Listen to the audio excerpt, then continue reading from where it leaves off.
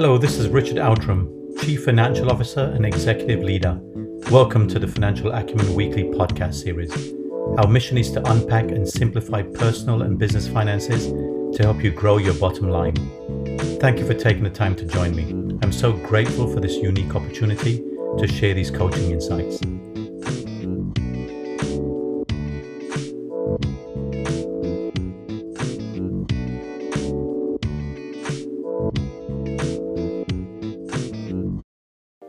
And in this week's Financial Acumen podcast episode, how do businesses track profit?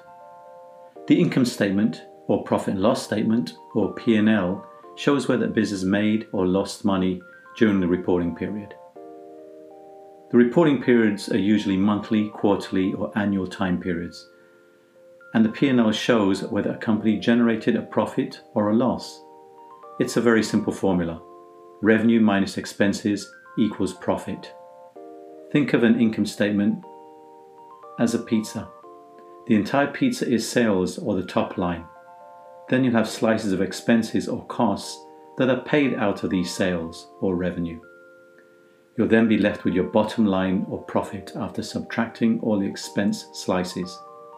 Think of your household budget in the same way.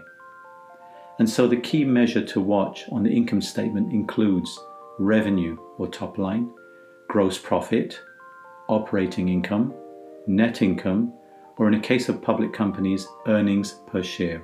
We'll be discussing all of these line items in much more detail as we progress through these episodes. But the gross profit margin and net profit margin is expressed as a percentage of total revenue or sales. And so a few forms of profit mentioned above warrant further explanation. Gross profit is what is left over after paying for direct costs incurred in making the product or delivering the service. Gross profit must be sufficient to cover business, operating expenses, taxes, and financing costs to result in a net profit.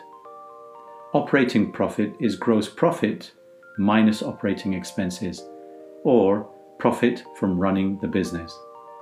And net profit is typically described as the bottom line, or what is left over after all costs and expenses are subtracted from revenue.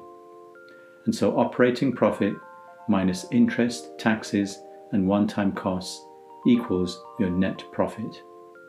And so net profit drives taxes and influences relationships with key stakeholders, including your investors, bankers, customers, employees, and of course the government. And profit is not the same as cash. We'll be talking more about that in a future episode. I hope that you found today's session valuable. If so, please follow me on Instagram at outram.richard and post your comments. Thank you again. Until the next podcast.